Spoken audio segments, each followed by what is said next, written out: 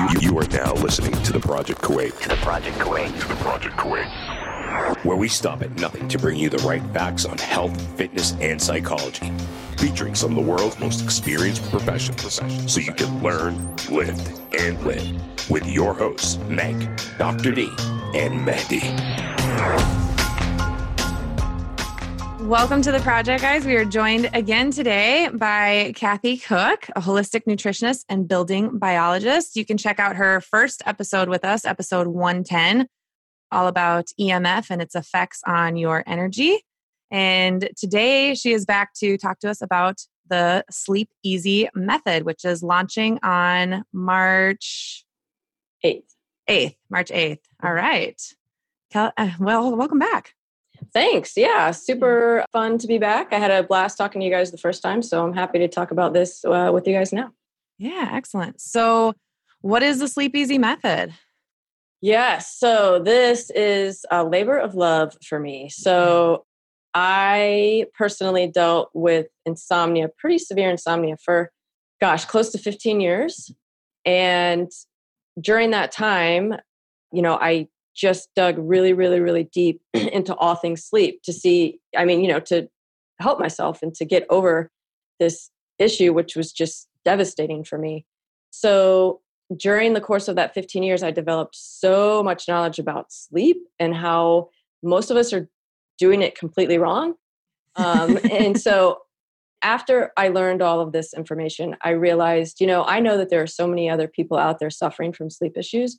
So I really wanted to bring this information to as many people as possible because I saw such huge changes in my health when I dialed all of this in, and not just for sleep, but everything I started to do, like balancing circadian rhythm and blood sugar and, healing gut infections and all this stuff. Everything in my life, all of my health symptoms started to improve. Yeah. So I put all of this information into an online program.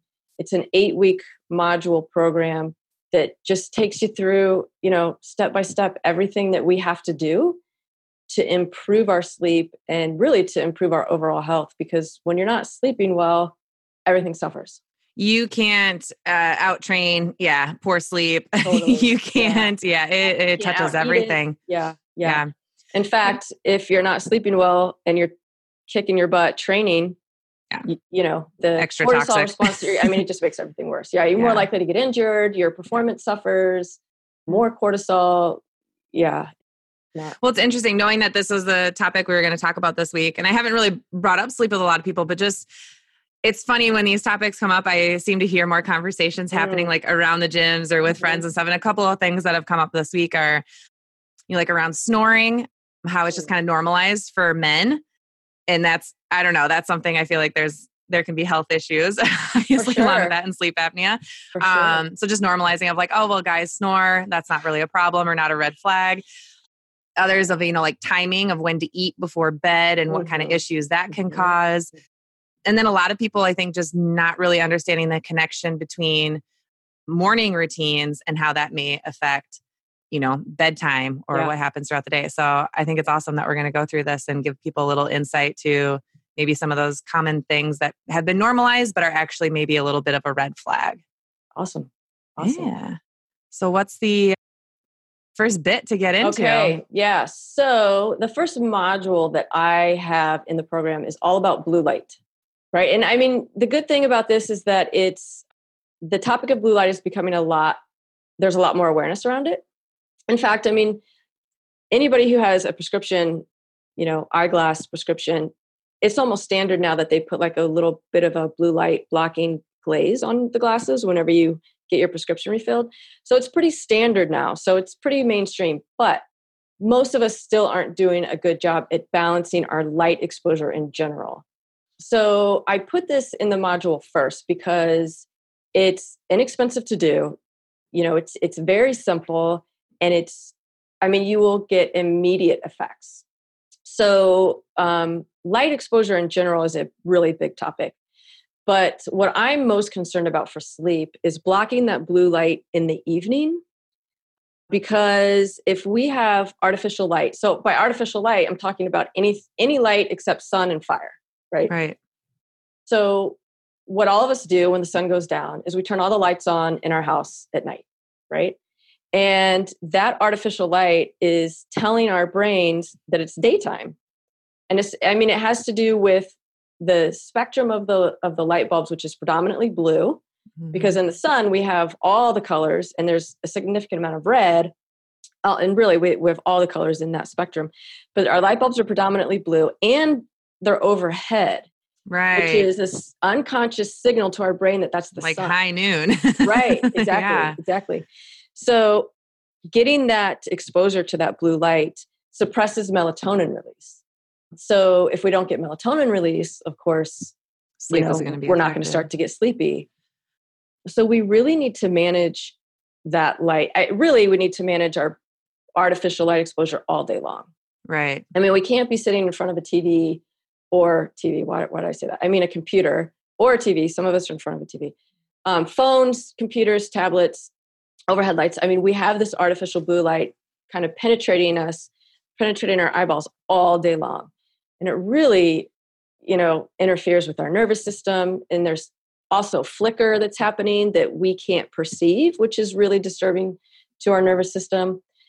And so for sleep purposes, if we're not getting melatonin release and our brain thinks that it's the middle of the day because we don't turn the lights off until 10 or 11 at night, it's no wonder that we lay down and our minds are racing and we can't fall asleep. Right. So there's a number of really simple things that you can do to block the blue light. And one is just being aware of how much we're turning the lights on. We don't need every light on in the house, right? Right. This is what my parents do. They live in a 3,500 square foot house and they have every single room, the lights on in every single room. Right. I'm like, why are you guys doing this? It's not necessary. Yeah. So keeping the lights turned off, or you can use like orange light bulbs. Okay. And the red, you could use red or orange typically are the colors we're going after. And I like to use these strategically. Like obviously someone's not going to use those in every room in their house. I mean, the kitchen, if you have an orange light, that's kind of weird. But like in your bedroom, you shouldn't maybe like your lamps and things like that. Yeah. Exactly. Yeah. Like I have a lot of clients actually who will just in their bedroom, like they read at night and they'll do that with the orange light bulb with the lamp next to their nice bed. Yeah. Yeah. So, strategically using it like that. I use candles still. I mean, people think, I don't know. Like I started using candles. I think after our last conversation, we talked a little bit about light exposure and yeah, my boyfriend and I now that's kind of like the nightly routine is we'll go candle lit, nice. As we're kind of winding down for the night rather than having, and it used to be just like one of the like maybe entryway lights on. So at least a little bit dimmer, but now the candlelight is really nice. That is a fun kind of part of the evening routine. Yeah. And the ambiance is calming. Very much. Right? Yeah. Oh, that's so cool. Yeah. So candles and then just blue light blocking glasses. Yeah. Which, there's so many out there now. And you can get all kinds of different styles and they make them that are really fashionable now. So you don't look like a huge dork, but the blue light blocking glasses for me were the total life changer. It changed everything for me. And it's just so imperative to manage that blue light exposure in the evening so that you get that melatonin release. And, melatonin is one of the main antioxidants in our body that helps with DNA repair. Right. So it's really, really important to optimize our melatonin release. It's helping us fight cancer essentially. Right. So we really need to pay attention to that. And that's the first module.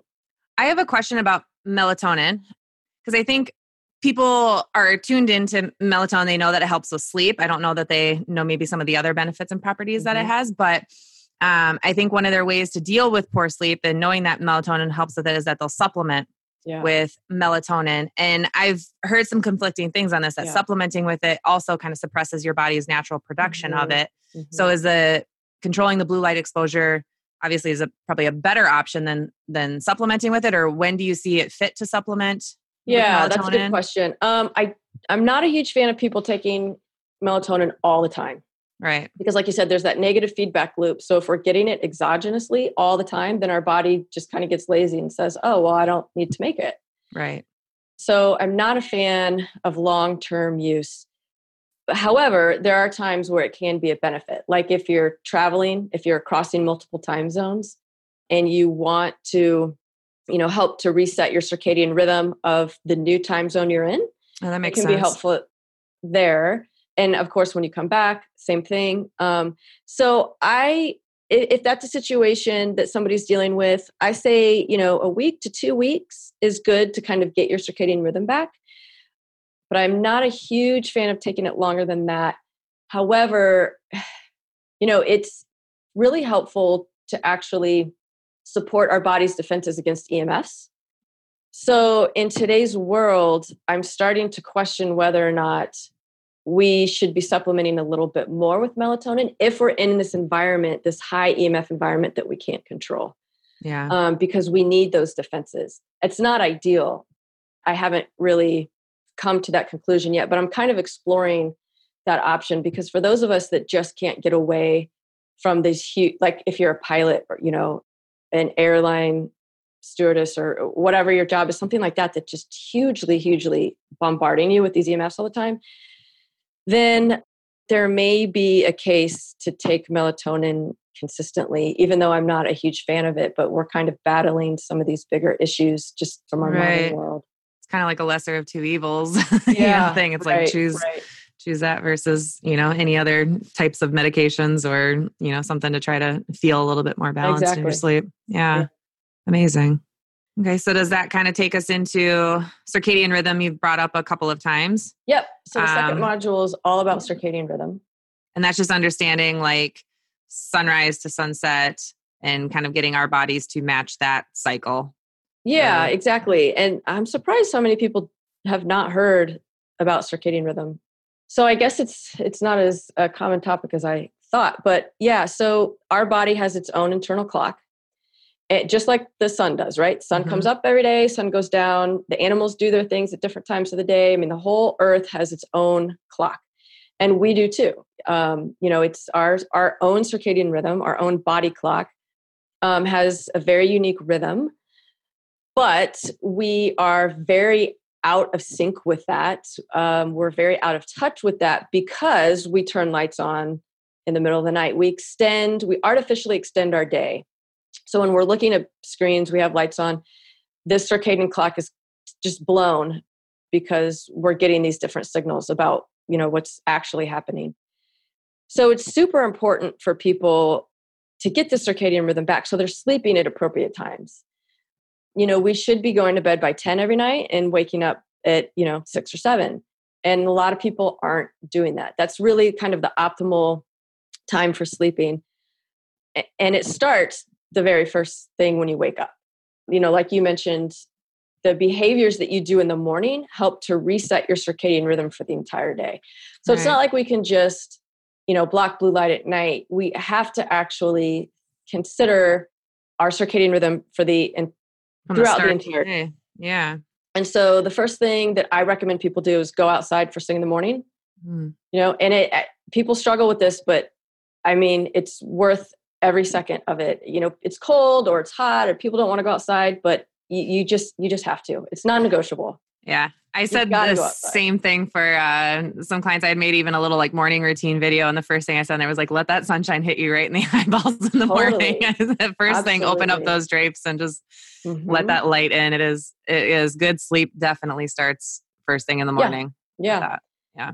So, there's multiple ways to get your circadian rhythm in sync, but that is crucial. And that's the first step, getting outside first thing in the morning and then seeing the sun throughout the day because, if we're inside all day and we're in a windowless environment, we miss those cues.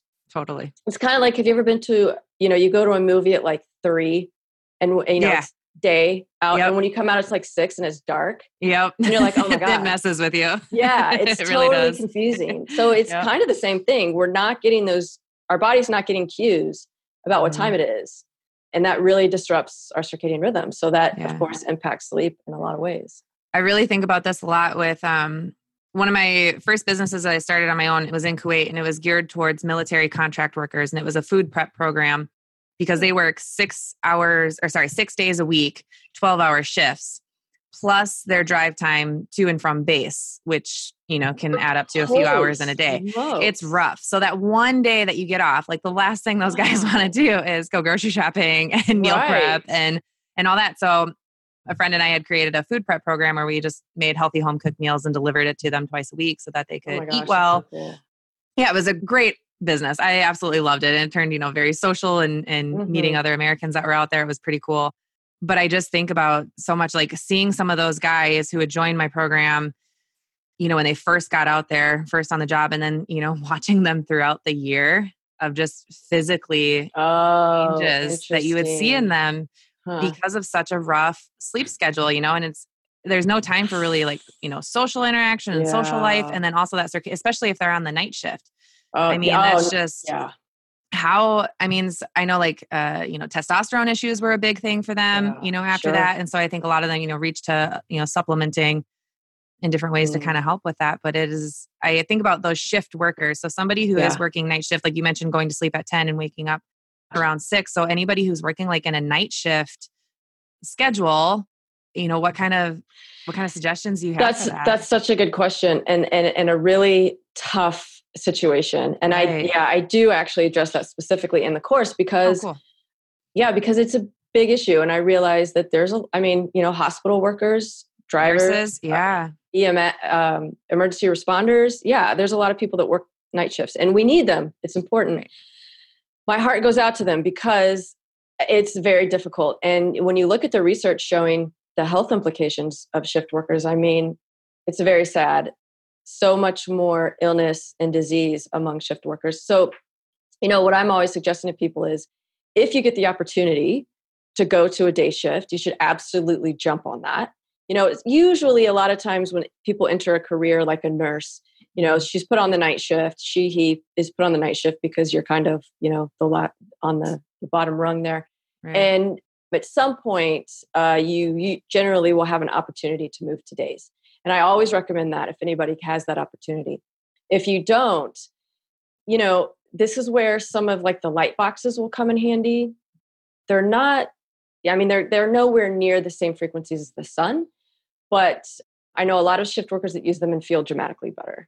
Okay. So trying to mimic that. What is the light box? So there's multiple different light boxes, like Happy Light is one, or what are some other ones? Lux maybe is a brand, but it's essentially a box that you sit in front of that has this as close to the spectrum of the sun through a light bulb.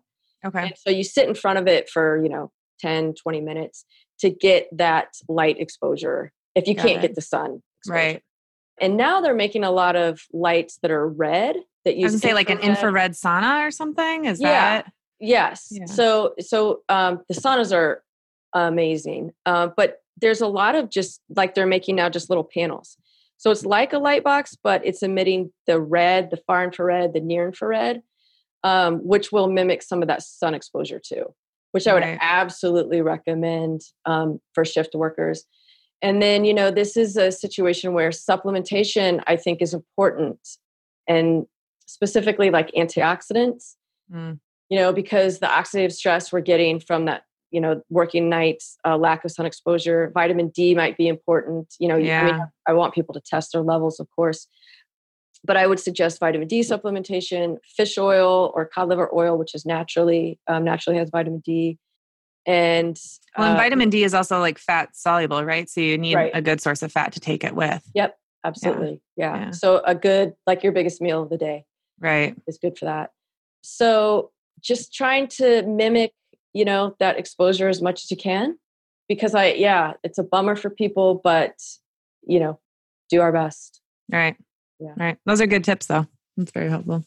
Yeah. How about like someone, I'm just trying to think of some other kind of scenarios of like, do you get into like new moms or, any of that kind of stress and sleep? Gosh, that's a good question. And I debated that. But there's not a lot. I think it's important to make sure that your children are following all of these rules as well. Right. So if we can help our kids, an infant is one thing, but if we can help our kids train their circadian rhythm, babies need morning sunlight too. Right. And we're not doing that, Right. or night lights in their room and things like that. Yeah. Wi-Fi routers, cell phones, whatever. Yep. If we put all of these things in place for our kids as well, then that's going to help them sleep through the night. Good habits to start with. Yeah. Yeah. And they make night lights that are orange, little orange light bulbs. So if your kid has to have a night light, just make sure it's orange. Orange. Yeah. Yeah. So that's a really tough one. I mean, my heart again goes out to new parents, but I think people really aren't paying attention to these circadian rhythm steps for their kids. So right. That should go a long way. No, that's a good point. That's a good lesson to have in there. It is something. And it's funny you mentioned, like, you're surprised at how many people don't think about it. And when you mentioned you've been going through this for like 15 years, is how long your research goes. And I had this conversation with somebody else the other day too, of like those little things that you end up kind of taking for granted or you don't understand can be so impactful and mind blowing for somebody who's just hasn't, become aware or been turned on. Yeah. Turned on to it. So that's great. Yeah. Love it. And the next module is. Yes. So the next module is EMF. EMF. Okay. And we talked all about that in the first show. So I don't know if you want to get into that one. I have put a silver screen over my router. In my cool. house. Yeah, that is one change that I have made. Yeah. And then we continue. Yeah. No phones and things in the bed. My boyfriend has stopped sleeping with his watch on. Oh, so, sweet. Yeah, it has been noticed a lot.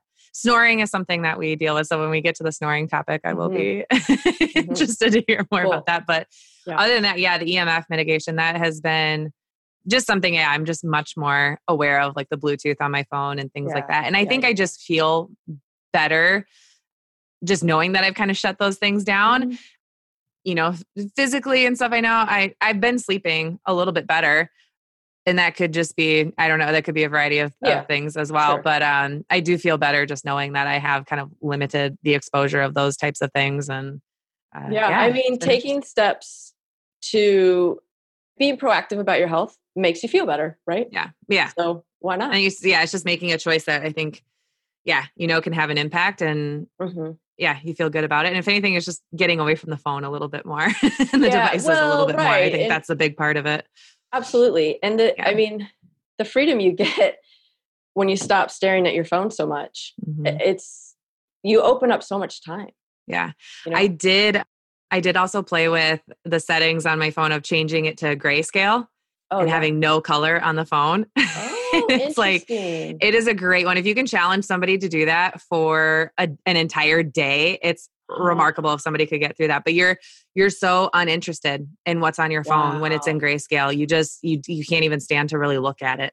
That's super fascinating. So it's funny. I didn't even know you could do that. I mean, I'm telling people to put the red setting on at night, but you can, but there's also a grayscale option. And I played around with that. And it was, every time I picked up my phone, I was like, I don't even want to look at it. Gosh, that's so cool. It makes everything, way less interesting. What a great tip. I love it. Yeah. Especially with kids or babies, as well. Like they're really drawn to colors and, things like that. And if you can kind of turn that on, it kind of has the same effect. Like they're more drawn to colors, like we're more drawn to colors, so when you turn it in that grayscale, there's just not as much of a desire or attention towards it. Wow. Awesome. It's amazing. Good tip. Yeah. Cool. All right. So after EMF, then we get into blood sugar balance.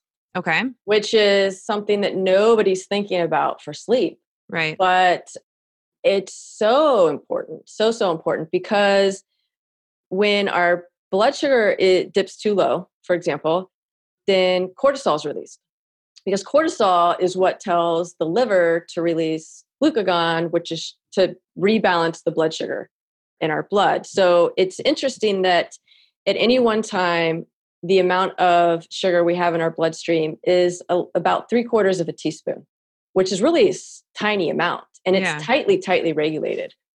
And, if anyone with diabetes, which most of us do, we know that when that gets too high or too low, there's blood, sugar in our bloodstream, that's a serious, very serious situation. Yeah. So the body works very hard to regulate that balance. And when our blood sugar dips a little bit too low, cortisol then, starts this cascade so that we can bring that blood sugar back into balance. But when cortisol is released, that's very stimulating. Right. So when we don't have our blood sugar balanced throughout the day, I mean, all of us have experienced this when we start to get really hungry and our blood sugar drops, we get cranky and irritable. We can't really think clearly, it doesn't feel good. Yeah. But what we don't realize is that this is often happening during the evening, at night while we're sleeping.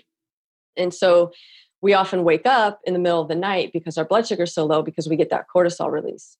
And really, it starts just like with circadian rhythm. We have to balance our blood sugar all throughout the day for it to be very stable, even in the middle of the night. Because if we're going through these blood sugar fluctuations all the time, then our adrenals are impacted and our adrenals are not functioning as efficiently as we want them to. And so this creates more of those fluctuations and more of that cortisol release. Right. So we have to be balancing our blood sugar throughout the day. And, this is going to be different for everybody as far as the macronutrient ratios. I mean, we have to really pay attention to how much fat we need, how much carbs we need, and how much protein. Yeah. And everybody's going to be a little bit different. If you're training really hard, you're going to need more carbohydrates, right. Unless you're doing keto or something like that. If you're pregnant, your needs are going to be very different. If you're elderly, if you're young, whatever it is. Right. So everybody's needs are going to be a little bit different, but it's really important that we dial in the specific needs so that we keep our blood sugar really stable. It's really supportive for our nervous system. And then hopefully we won't get that huge spike in the middle of the night, which a lot of us are. And we don't realize that that's why we're waking up. Okay. So does that play into, kind of that, I don't want to say like a myth, like eating before bed or how long to eat before you go to bed? Does that really have an impact on the blood sugar balance? Well, so that again it's going to be person dependent. Okay. So ideally I would like people to, stop eating 3-4 hours before bed. But for some people, that's going to have the opposite effect of what we want. So I actually have a snack before bed because for me, that helps me with balancing my blood sugar overnight. And there's many reasons why I have that. I mean, I have a history of Lyme disease and really high mercury issues and, some other stuff that makes it more difficult for me to balance my blood sugar. So a snack before bed for me, a small snack, can be really, really helpful. And, I have a lot of clients that are like that, but most people should be able to stop eating 3 hours before they go to sleep. And it actually is beneficial because if you're eating right before bed, what happens with a lot of us is we eat and then we digest it, let's say an hour, 2 hours later, and then our blood sugar dips and then we get a spike. And that happens often. So, it really is person dependent. For me, it helps. For most people, it's going to have the opposite effect. So for some of us, it's just kind of dialing that in. It's kind of like a trial and error. And we kind of have, exactly. And actually for a lot of people, it also has to do with how stressed you are. Right. So if you have a newborn, you've got a really stressful job, you're going through a difficult time in your life. Actually, those are the people that having a snack before bed can actually be helpful for because it's this adrenal dysfunction or HTA axis. And so that can be very helpful. And I often recommend for those people to have a little snack by their bed. So when they do wake up in the middle of the night, if they can have a little snack, and I'm talking like, I don't know, half a banana with some almond butter or, a little bit of cheese, if you do dairy, and some rice crackers or something like that. Just something with a little carbohydrate, a little protein, a little bit of fat. And that can be really, really helpful to just help someone fall back asleep. Because often when that happens, someone will wake up and they're up for 3 hours. Right. But having that little snack can actually help you to fall back asleep and then sleep through the rest of the night. It's not ideal. I don't like people to eat in the middle of the night, but I prefer that over being awake for 3 hours. Yeah. This is weird. This just kind of popped in my head as we were talking about this, but my boyfriend used to be kind of the person who would wake up, like he'd be in a full dead sleep and then wake up and just want to go straight to the kitchen. And I was like, what are you doing? Like how you were just dead asleep. How are you even hungry right now? Wow. But it makes sense of probably some blood sugar. And it's interesting. He's been working out a little bit more lately, plus we've made the changes with the, the phones and the light exposure and the EMF and all that kind of stuff. But I haven't noticed him having that habit in the last month or so. So maybe some of that is all kind of tied together. Well, EMFs will actually disrupt your blood sugar. Interesting. Okay. Yeah, it's super interesting. I mean, everything we've already circadian rhythm affects blood sugar, blue light, all of it that we were talking about affects blood sugar. So just making some of those simple changes, and it's already made a big impact on just, being able to stay asleep through the night and maybe controlling some of that blood sugar. Yeah. I didn't really just think about that until now after we've kind of like talked about all of this at once. That's awesome. Cool. Good for me too. Yeah. Right. Awesome. All right. So sleep hygiene is the next module. So sleep hygiene, which is something most of us are familiar with, and most of us are hopefully addressing it to some degree. But this is just, your environment, your nightly routine. But there's a lot of it that people aren't doing or aren't aware of. So, it starts with some of the EMF. Reducing your EMF exposure is going to create a good sleeping environment. So what we want to really focus here on is having our bedroom and our nighttime be our sleeping sanctuary. So our bedroom needs to be as inviting, as clean, as comforting, as conducive to sleep as possible, so that our mindset is in this place of, this is where I sleep. I mean, I can't believe how many people that I know who have like a computer in their bedroom, or their little office is in their bedroom. Yeah. Right. Or they'll have a file cabinet with some of their office documents. And you don't realize that subconsciously you see that. And then what happens? You start thinking about work. Right. And then your bedroom needs to be, like I said, a sanctuary for sleep only. And that's even like laundry for me. I've like removed like having laundry in the bedroom, because then you go in and you're just like, God, I have so much stuff to do. And it's like, no, just clearing that out and getting that out of the way. Totally. Yeah, it makes a big difference. Even if it's just a little bit of clutter. Yep. You don't realize how impactful that is for your brain. And then you get stimulated and your brain starts going, and then it's over. So, whatever you can do to make your bedroom as simple, clean, and inviting as possible. And that might mean you get a new mattress because your mattress is horrible. You need better bedding. I mean, you get, you buy some cheap sheets and they're scratchy, and that wakes you up at night. So you want it to be really kind of luxurious. The colors matter. You don't want like bright, energizing colors. You want it to be nice and cool and calming to you. And then just habit-wise, we're talking about like having a nightly routine. Right. So you're not working until 10 on your computer, and then you just, you say, okay, I'm going to bed. Like, you need your mind to wind down. You need to go through a habit every night that's giving yourself cues that, oh, it's my bedtime.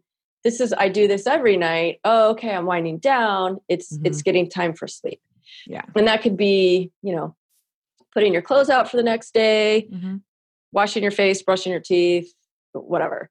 Before I start like a lot of those tasks, I'll go and I'll turn on my diffuser with like some kind of a calming oil or something. I'll let that go in the bedroom while we kind of hang out by the candlelight or start bedtime, brushing teeth and all that kind of stuff. And then by the time you get in your room, it kind of already has that sanctuary, inviting type feel. So that's like one of my favorite parts of a bedtime routine.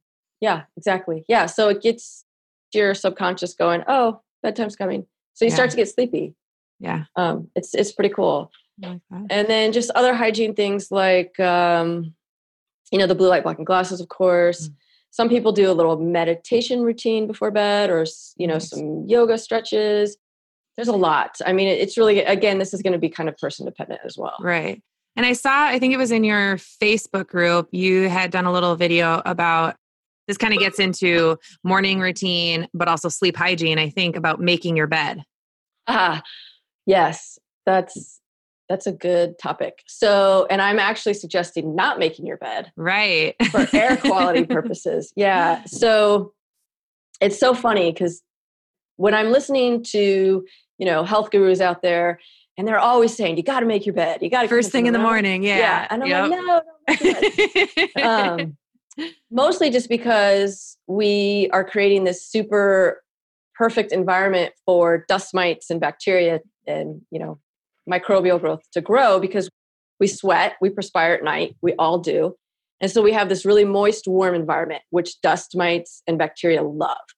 And then we get out of bed and we make our bed, and they're going to proliferate like that. And there's a lot of people out there that are having allergic responses to dust mites. Right. And they don't know it. And that's keeping them up at night because they're getting congestion and they're having respiratory issues. As a building biologist, we really recommend letting the bed air out. And if you have a window that hits the bed, opening that window to let the sun sanitize it is awesome. So people really struggle with this. But what I say is, okay, just fold the sheets down really nicely towards the end of the bed. Yeah. You can make it all nice and neat. So you still got that, mental tidiness or whatever. Yeah. So it feels like you made the bed, but you're still letting it air out. Yeah. Or you can just let the bed, pull the covers down and then go back in 2 hours and make it or whatever. That makes sense. Yeah. I mean, when you think about it, it does make sense. It's a great tip. I've started that opening up. Well, we sleep with the window cracked open just a little bit at night anyway, just to get a little bit of fresh air and keep the room a little bit cooler. I guess, is that something else like sleep hygiene considered about the temperature of your sleeping environment? Absolutely. Yes. Most people are sleeping way too warm. Mm-hmm. And we set our thermostats and leave them at 72 degrees year round. Right. And, if we were sleeping outside in nature, as we've kind of evolved to do, we would get much cooler in the middle of the night. So a lot of times if you're waking up at, 2, 3, 4 a.m., it's because you're too hot. Mm-hmm. Because we should expect that temperature to go down quite a bit because it's coldest at about 4, 5 a.m. So our body temperature should be dropping all night long. Okay. I'm a huge proponent of sleeping with the windows open. I think it's really important for that air circulation. And I mean, if it's in the summer and it's hot, well, the temperature's still dropping in the middle of the night. But, some people use things like a chili pad. Have you heard of a chili pad? No, I haven't. It's really cool. I actually interviewed the owner of the company for my program. I have an interview with her inside the course. And it's all about this product that they make. It's like a sheet and you put it on your bed, but it runs water through tubes it's like a pad. Oh. And then you set the temperature for what you want it to be during the night. So you can set it to cool down like at 2, 3 in the morning or something. So it helps to regulate your body temperature overnight. And it's super cool. It can be really chili pad. I'm making a note of that right now. Yeah. Yeah, that's awesome.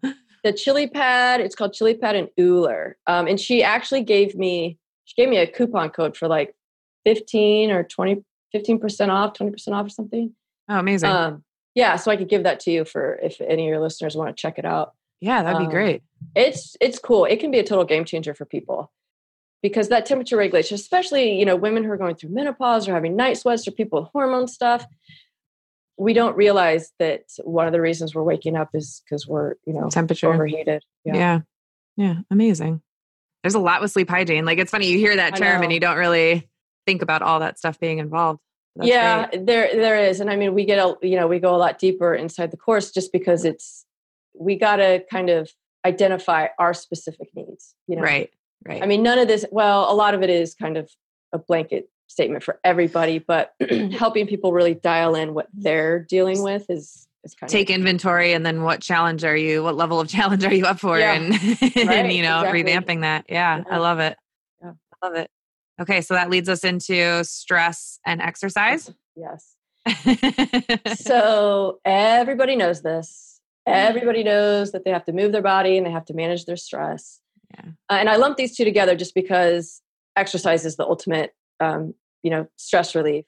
So the problem that I find though, is that nobody's actually putting stress management techniques into place. People are exercising, but what I see in today's world, and a lot of people that come to me, it's a lot of paleo people, CrossFitters, people are getting into a lot of this more high intensity exercise, and that's all awesome. And I love it. But people are going overboard. And if they're super stressed out and they're not sleeping and, whatever their lifestyle habits are, and then they're killing it at the gym, they're really doing themselves a disservice. Yeah. Because they're not exercising appropriately. So the stress management piece of this is critically important for the adrenal, the HPA axis, like I mentioned earlier. So we have to support our nervous system. Otherwise, everything else falls apart. If we have all of this cortisol, high cortisol going all of the time, we're not going to sleep. We're not going to perform well. We can't balance our blood sugar. Our mental health suffers. I mean, everything suffers. It's all connected in that load. And that's something I was just talking to a couple other people about. And it's like people who are typically driven towards joining, those high intensity boot camp classes or a CrossFit class and stuff there. Somebody who's generally already high cortisol driven, right? Like they've seen somebody else have success in losing the weight or, getting stronger, whatever it is. And they're kind of already in that mode of like, I need to make this change. I want to make this change, and just, stressed out, probably digestively, emotionally, environmentally, relationships, whatever it is.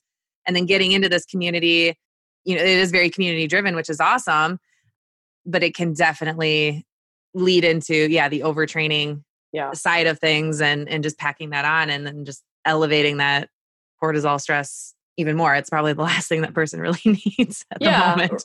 Exactly. I mean, then they just go down this really dangerous path of, if somebody gets into, we could debate adrenal fatigue and whether that's real or, what that proper terminology is, but we'll just call it that for the sake of the argument because people know what we're talking about. But you don't want to go down that path. You're going to have to dig yourself out of a really deep hole.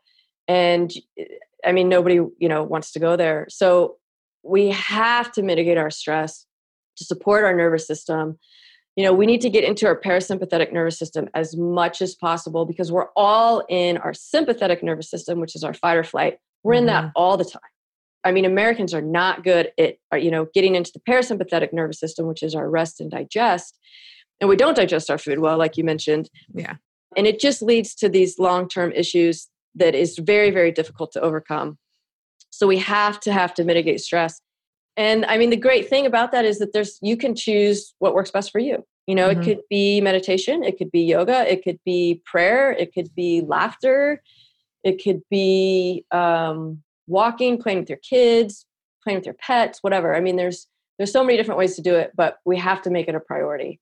Yeah. And I hear from my clients all the time, the more they do this, the more productive they become. Right. The better they feel, the better they sleep, the better they digest. Everything falls into place. So, if you have to choose between going to your workout and mitigating stress, I'm probably going to pick the stress mitigation. Right. Yeah. Right. That is something that I'll talk about a lot with women specifically, as well as understanding the hormone cycle. And there are definitely certain times within that where your body is more, carb sensitive, or maybe, fat is a little bit better. Like your prime fat burning time is actually the time where you want to be more tapped into your parasympathetic nervous system versus your sympathetic. And that's really hard for people to understand or women to understand because they think that, they need to be little cardio bunnies to drop the fat. And it's like, nope, actually your prime time to use fat for energy and lose a little is actually the times where you should be going for like a conversational pace cardio, like a walk or some yoga or some, a gentle bike or whatever it is. That's a big missed part. Totally. I've noticed over the years that I used to kill it in the gym all the time. And I was one of these people that would go to the gym like 2 to 3 hours a day. It was ridiculous. But I would notice at the times where I couldn't make it, that like my weight management was much easier. Yeah. When I wasn't killing it at the gym. Yeah. Yeah. I went through a hip injury where I was, kind of forced to stay out of the gym for a while. It was like anytime I did any kind of training, it flared up and it was awful. And it was definitely a signal, from the body to back off. But I did find that during that time, this is when I was more tapped into, eating a little bit slower, being a little bit more mindful of that kind of stuff. I had a pretty good morning routine in place, and then really tapping into that time, where I knew it was prime fat burning and just going for walks, like walking was something I could do. So I was walking like 3 miles every morning. Wow. And I found myself like maintaining and feeling better than I had in a long time, being in the gym, killing it with, heavy barbells and things like that. So it is, people underestimate, I think, the power of just a good walk. Absolutely. Yeah. Agreed. Amazing. All right. And then food and drink. So, this is pretty self-explanatory, but kind of identifying what foods are supporting us and what foods are not. And this includes beverages. A lot of people are drinking a lot of stuff and they don't count it as food, but it is. Right. I suppose that goes into like caffeine consumption and sodas and things like that. Yeah. Yeah. And, we could be eating a lot of foods that are inflammatory to us, which are perfectly healthy foods, but are not supporting our body. So this module just kind of gets into how to identify which foods are working for us and which foods might be working against us. It's self-explanatory, but it can get a little bit complicated if we're dealing with something like an oxalate issue. So, several years ago, I took an organic acids test, which is a urine test to look at different metabolites in the body. And I had no clue that I had exponentially high oxalates. And oxalates are like little crystals that can really do a lot of damage to our body's tissues. Okay. And so where do oxalates come from? Oh, kale, spinach, all of these really super popular. Superfoods. These are the superfoods, right? And I was sucking down smoothies with all of this stuff in it all the time. And I had no idea. So that was super helpful for me to identify. I had to go on a low oxalate diet, and there's a lot of different ways to manage that. But it was super helpful. And I didn't realize that was causing a lot of nervous system issues for me, and it was dramatically impacting my sleep. And that's just one example. There's a lot of other stuff that people are doing. It could be gut infections or microbial overgrowth or, whatever the food is feeding. So the module just kind of dives into how to identify what's going on and how to figure out which foods are working for you and which foods aren't. Is that how to identify it by doing a test as well, like a urine test, or is it maybe how to identify it without having to go through that? Both. Yeah. Okay. Yeah. Okay. So it's great to have the lab work done, but the lab work is expensive. And I realize not everybody wants to do that. Right. So, keeping a food journal, it's hard for people to do, but that is the best way. Very helpful. Yeah. It's the best way to identify. And then, maybe avoiding a certain group of foods, like maybe it's nightshades for one person. So you avoid that for a month or two. And it's challenging for people. Anytime you want to restrict a food source from somebody, that's difficult. But, understanding the different classifications of what foods can be doing to you, having some awareness around that, and then paying attention to how your body is responding can actually shed a lot of light. A lot of light bulbs will go off for people. Right. Or you mentioned nightshades. Can you clarify what are considered nightshades? Oh, yeah. Sorry about that. Nightshades are what? Tomatoes, peppers, eggplant, white potatoes. I might be missing one. Those are the main ones. Mm-hmm. And nightshades can be really inflammatory for a lot of people. So people with joint pain or arthritic pain, that kind of thing, a lot of times nightshades can be exacerbating that. What is it about them that? It's a certain alkaloid in the nightshades. For a certain subset of people, it's just causing this inflammatory response, specifically in the joints. Okay. So, yeah, a lot of people do a lot better when they take out some of that peppers and tomatoes and eggplants, unfortunately. Yeah, it is. It's interesting. It's kind of the opposite because we hear about these things being so healthy for us. I know. But just understanding your own, like you said, your body has its own little universe happening inside of it. Exactly. And you have to understand what's going on with it. Amazing. Right. And then some other issues around sleep, like we've mentioned snoring just briefly, but I know oral health is something that you had also mentioned. And that's one that I'm particularly very interested because I think that goes a lot with the snoring, but I think that is one that it's relatively new. And I don't think a lot of people are thinking about maybe oral health and sleep. So oral health and sleep is incredibly fascinating. Mm-hmm. So are you familiar with the work of Weston A. Price? No. Okay, so Weston Price was a dentist in the early 1900s. Okay. And he started to, I think his brother maybe worked for like National Geographic or something and did a lot of world travel. And they started to have these conversations about people that they would meet in other countries and how their jaws and their facial structure was completely different. So being a dentist, Weston A. Price was like, this is super interesting. Why is their bone structure and their facial structure so different than, what's happening in America or in England or the Western world? So he started to travel internationally and look at these people eating traditional diets. And he was comparing them with people who are eating kind of, a Western modernized diet. And what he found was that people eating their traditional diets, did not have teeth crowding. Like in America, everybody needs braces, right? Because their teeth are all smushed together and they've got these really tiny mouths. And that's not normal. Our teeth should not be, kind of overlapping each other. We shouldn't have to have our wisdom teeth pulled. But what he found is when we're eating these really high grain-based diets without this more or less nutrient void, our palates and our bone structure is actually developing inappropriately. So it's very small.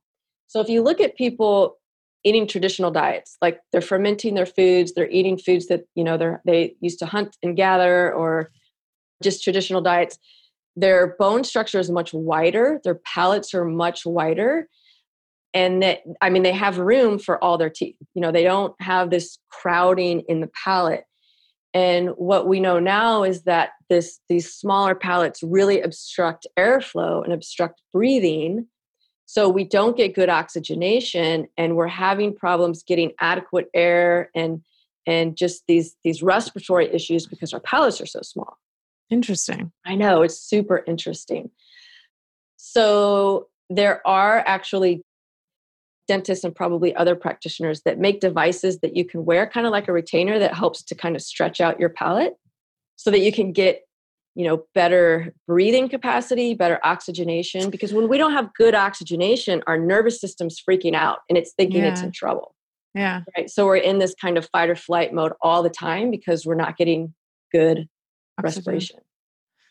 I had braces when I was younger. My sister had just messaged me the other day because my niece is going in to get hers. And she asked me if I had a palate expander.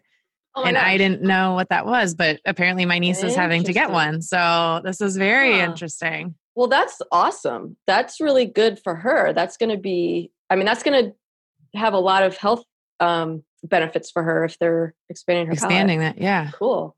Amazing. Yeah. She showed me like the device that they have to put in there to get. I mean, it looks kind of painful and awful, but probably is. Knowing, long-term of the benefits of that, that's awesome that at least her dentist is in touch with that. That's amazing. Yeah. So maybe it's becoming a little bit more mainstream, or I wonder if that dentist has a little bit of a holistic awareness or something. I hope so. Then, as far as the snoring goes, that's going to be part of it. And then also, I have, in the last couple of years, started taping my mouth closed at night. I've heard of people doing this. Yes. Yeah. It's awesome because when we breathe through our mouths, typically in nature, the only reason we would breathe through our mouth is because we're running away. Right. We have to take a fight or flight. Yeah, it's fight or flight. Because when we're just sitting here calm and relaxed, our mouth is not open. We're breathing through our nose. So nasal breathing is very important for nervous system, sympathetic or parasympathetic nervous system. But when we're breathing with our mouth open, that's telling our body, I'm in a state of distress and we don't get good oxygenation and it's not supportive for sleep. And so many people, especially if you're sleeping on your back, in the middle of the night, their mouth falls open and they start breathing through their mouth. And then, or you're snoring, and then that's not conducive for getting into really deep and good quality sleep. So if you tape your mouth shut, actually that's going to prevent any mouth breathing. And I have heard from a lot of people that actually helps significantly for snoring. Okay. So, I mean, it's kind of, I don't know, it's weird. It's a little uncomfortable, but it's really helpful. You get used to it. Yeah. Yeah, you get used to it. And then, I mean, I noticed it like last night, actually my tape, I had a roll of tape and I threw my sheets in the wash and I didn't realize the tape was in there. Oh no. I know. I was like, oh, sugar. So I didn't have tape last night. Oh, okay.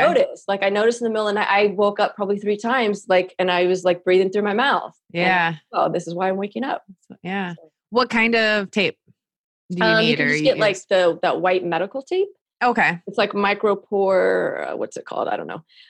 Just the little small white rolls of medical tape. Actually, I saw on Amazon a couple weeks ago, they're actually making tape specifically for this purpose now. Amazing. I know. Okay. It's probably more expensive, but it's probably, I don't know, maybe a little bit more comfortable. And I guess it has like a little slit in the middle. So I don't know, for comfort reasons. I haven't tried it, but people are catching on to it.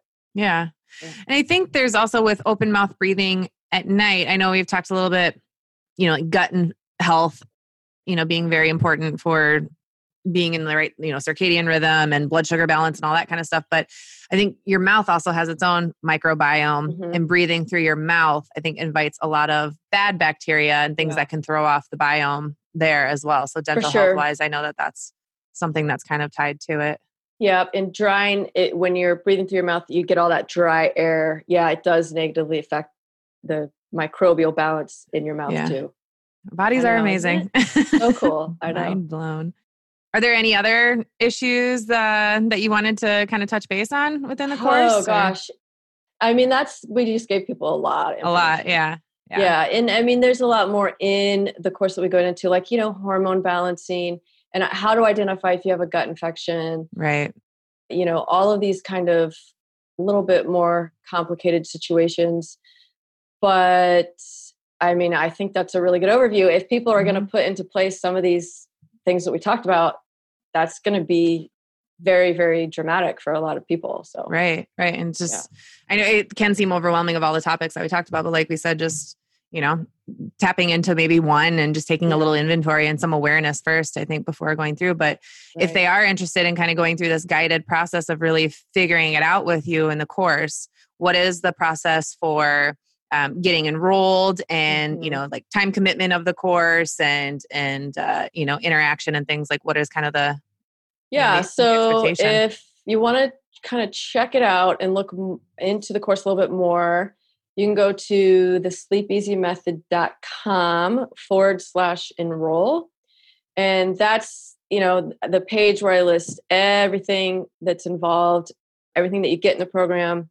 It's ideally an 8-week course. So somebody will go through one module per week. And at the end of 8 weeks, they'll have all of the information and all of the action steps that they need to take.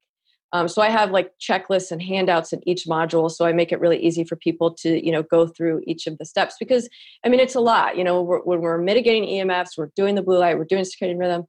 It's a lot of stuff.